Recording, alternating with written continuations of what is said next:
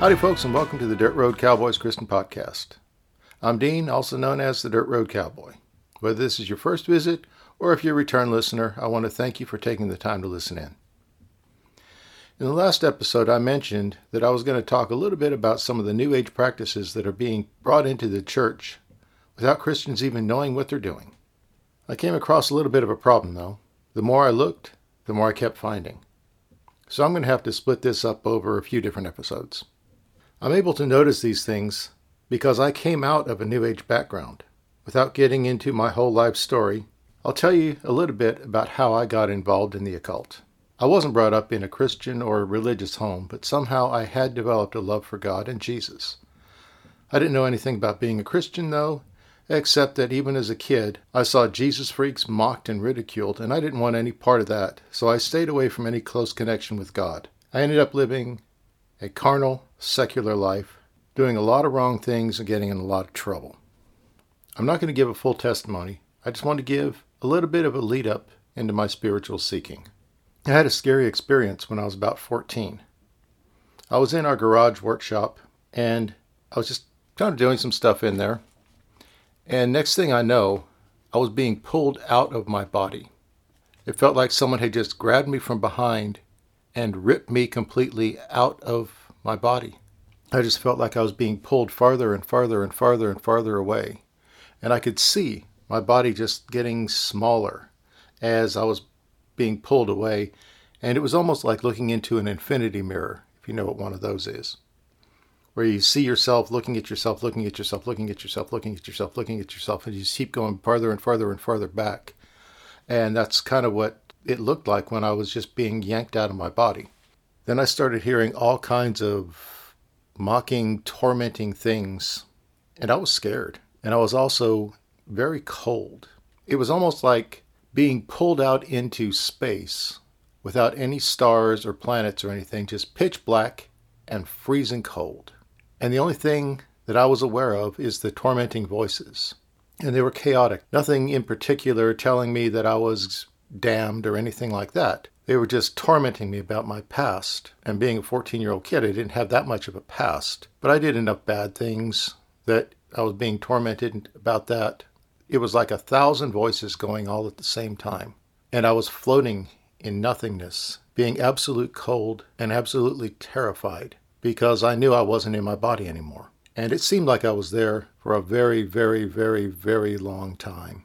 Next thing I knew, I heard a sound and I was being almost violently pulled back into my body. I just came rushing back to my body and I was just starting to fall over. So whether I was dead or near dead, I was just starting to teeter. Even though it was probably only a second or so on the earth, it felt like years that I was gone.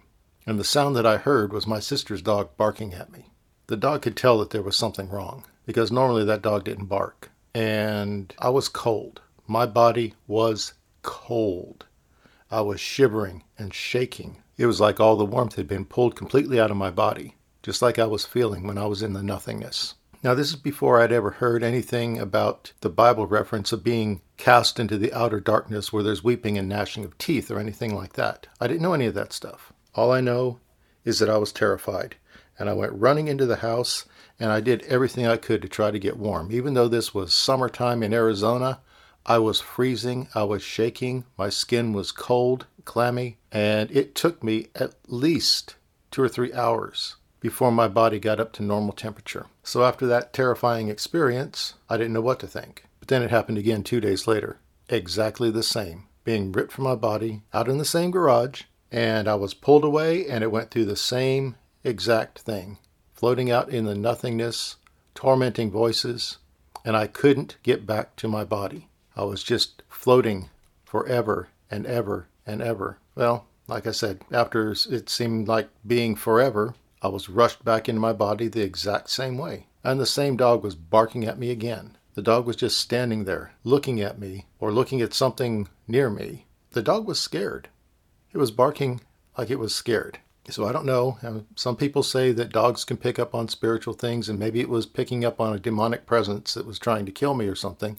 I don't know. All I know is I went running back into the house and spent hours trying to warm up again. The whole thing really scared me. I went and talked to religious people. I went to the Catholic Church and I talked to the priests. I didn't know anything about Christianity or demons or anything else except for Hollywood type of stuff. But everyone that I talked to, religious people, Christians, they either just laughed at me, told me I was crazy, or asked me if I was taking drugs. I just kept going to anyone that I could think of. I was asking people what was going on, what was happening, why it kept happening. But the only ones that would listen to me or show me any kind of understanding were the New Age people.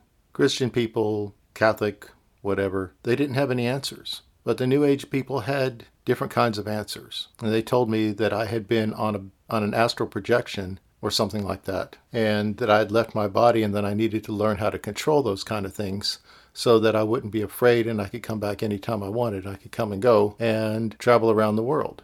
It didn't have to be just out into nothingness. I really didn't want to practice that because I was afraid of it still. But the New Age people were the only ones that were showing any kind of compassion, consideration, or acknowledgement that what I went through was a real experience.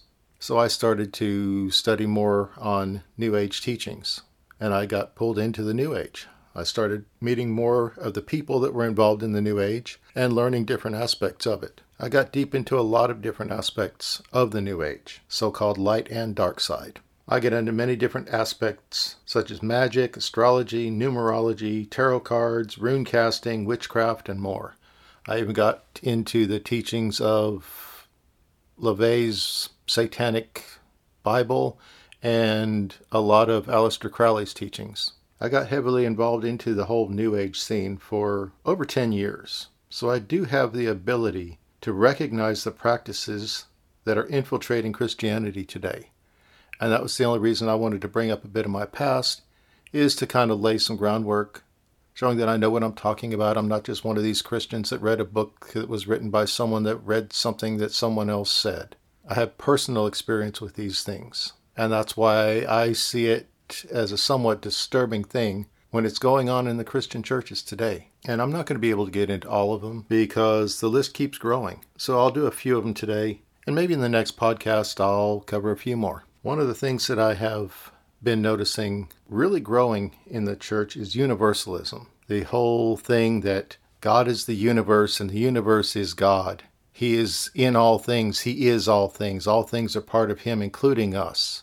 And that we have the fatherhood of God and the brotherhood of man.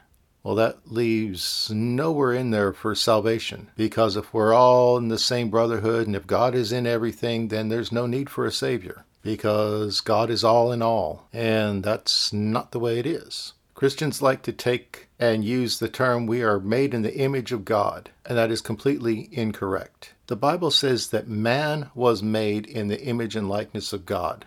But that was before the fall. After the fall, we're no longer in the image and likeness of God. We're a fallen, separated creature, no longer able to be in God's presence because of the sin nature. We have a completely different life force. From what I see in the Bible, there's two spirits mentioned, the Spirit of God and the Spirit of the world. Those are like power sources.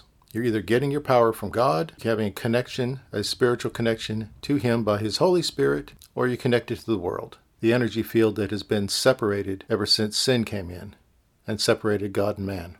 And one of these days I'll get into a little bit of a teaching on how that happened. But for now, I just wanted to bring up the whole subject of universalism and how it leaves out the need for a Savior. There's also some teachings that say that we all came out from God and God knew us before the foundation of the world because we were all there with Him. Well, one of the main problems that I see with that is that it also excludes the need for salvation. That type of thinking would be there are billions and billions and billions and billions and billions of little souls up there with God, and He's calling them all together for a meeting one day and saying, we're going to do a new thing. I'm going to make a world, and I'm going to send all of you into it, knowing that most of you won't make it out and the rest of you will be going to eternal damnation.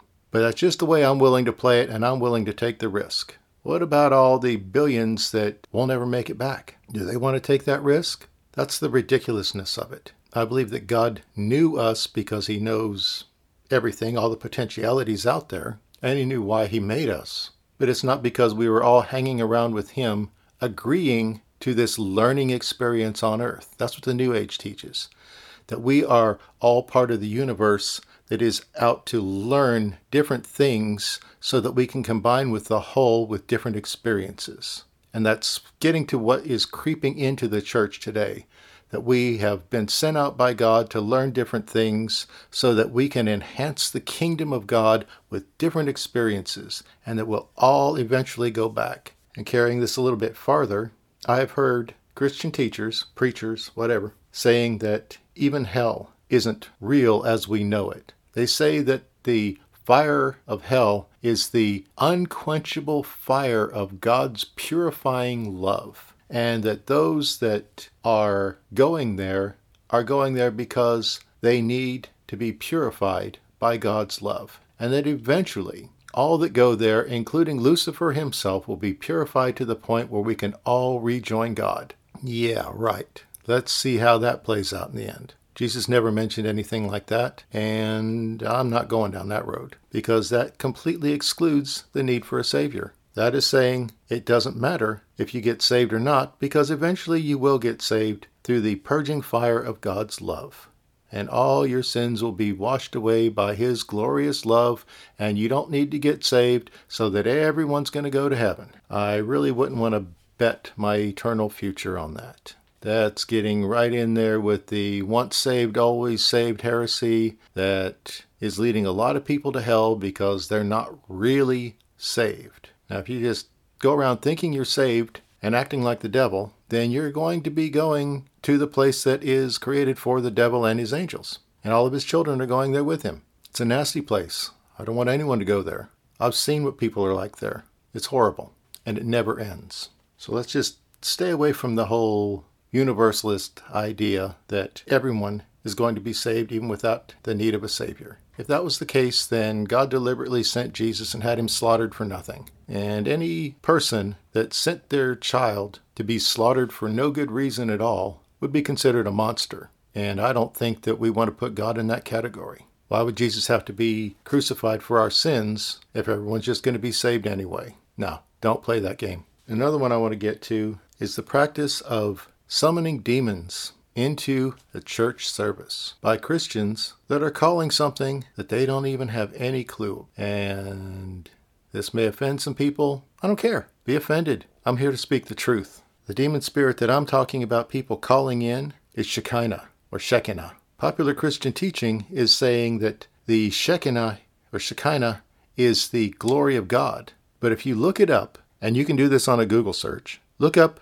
Shekinah goddess, and you'll find out that Shekinah was a Babylonian goddess, and it is not in the Bible. That word does not show up in the Hebrew scriptures. The word for glory is kabod. The whole concept of Shekinah got brought in during the Babylonian exile, when they were bringing a Babylonian goddess into their religion, and they were teaching that El, as in El Shaddai, God, mated with Shekinah, and creation was born as their child.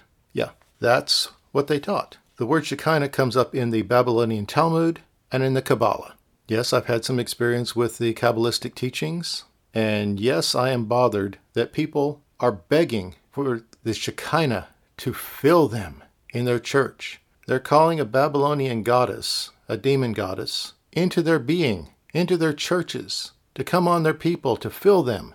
They're begging for demon possession. Like I said, you don't believe it? Look it up and spread the news. Anyone that you hear talking about the Shekinah glory, they're talking about a Babylonian goddess, not the glory of God. It's not the Holy Spirit. The glory of God is kabod in the Hebrew. You can look that up for yourself. You don't need to be a Hebrew scholar. All you need to do is just have a good concordance that has the Hebrew words and do a study for yourself. That's all. This isn't some kind of advanced theology. This is basic. This is stuff that Christians should be learning from the beginning, is how to study for themselves and not depend on someone else to tell them what to do, what to think, how to act. They're supposed to grow up. And the last one that I want to touch on today, I'll combine a couple of them here, would be guided imagery during meditation and prayer. When someone is sitting there putting everyone into a state of calmness, while they're telling them what to picture, what to image. This is bordering on hypnosis. This is not meditating on the Word of God. This is not communicating with God. This is a man putting people in a hypnotic trance so that he can fill them with his own images. And a lot of Christians think that hypnosis is evil, but they'll go along with this kind of prayer and meditation, which is just guided imagery, hypnosis. And another thing that kind of goes along with that is the using of basically Tibetan Buddhist prayer bowls, which, when struck, make a certain frequency. Christian ministers are getting out there, ringing these little bowls, whether they're brass or crystal or whatever, to produce the tones that are supposed to help people go into a calm, relaxed state where they're in a deeper contact with God. But this is the same thing that the Buddhist monks are doing all the time. It's part of Buddhism. But now Buddhism is becoming part of the Christian church, and they're using Tibetan prayer bowls, ringing them in the services. But we're going to cut it short right there. I got more, and like I said, I'll do some more in another teaching, probably the next teaching. I'll continue this one. So we'll end it there. And as always, I want to thank you again. And my prayer is that God's richest and best will be on you and your loved ones. I really mean that. I pray for you. I pray that God will bless you and show you His goodness and His love. If you want to find out more about me, you can go to my website, www.dirtroadcowboy.com. And it just basically tells some of the stuff that I'm into, some of the stuff that I do, some of my adventures, if you're into that kind of thing. So I'll end it here. Thank y'all for listening. This is Dirt Road Cowboy, signing out. Bye, y'all.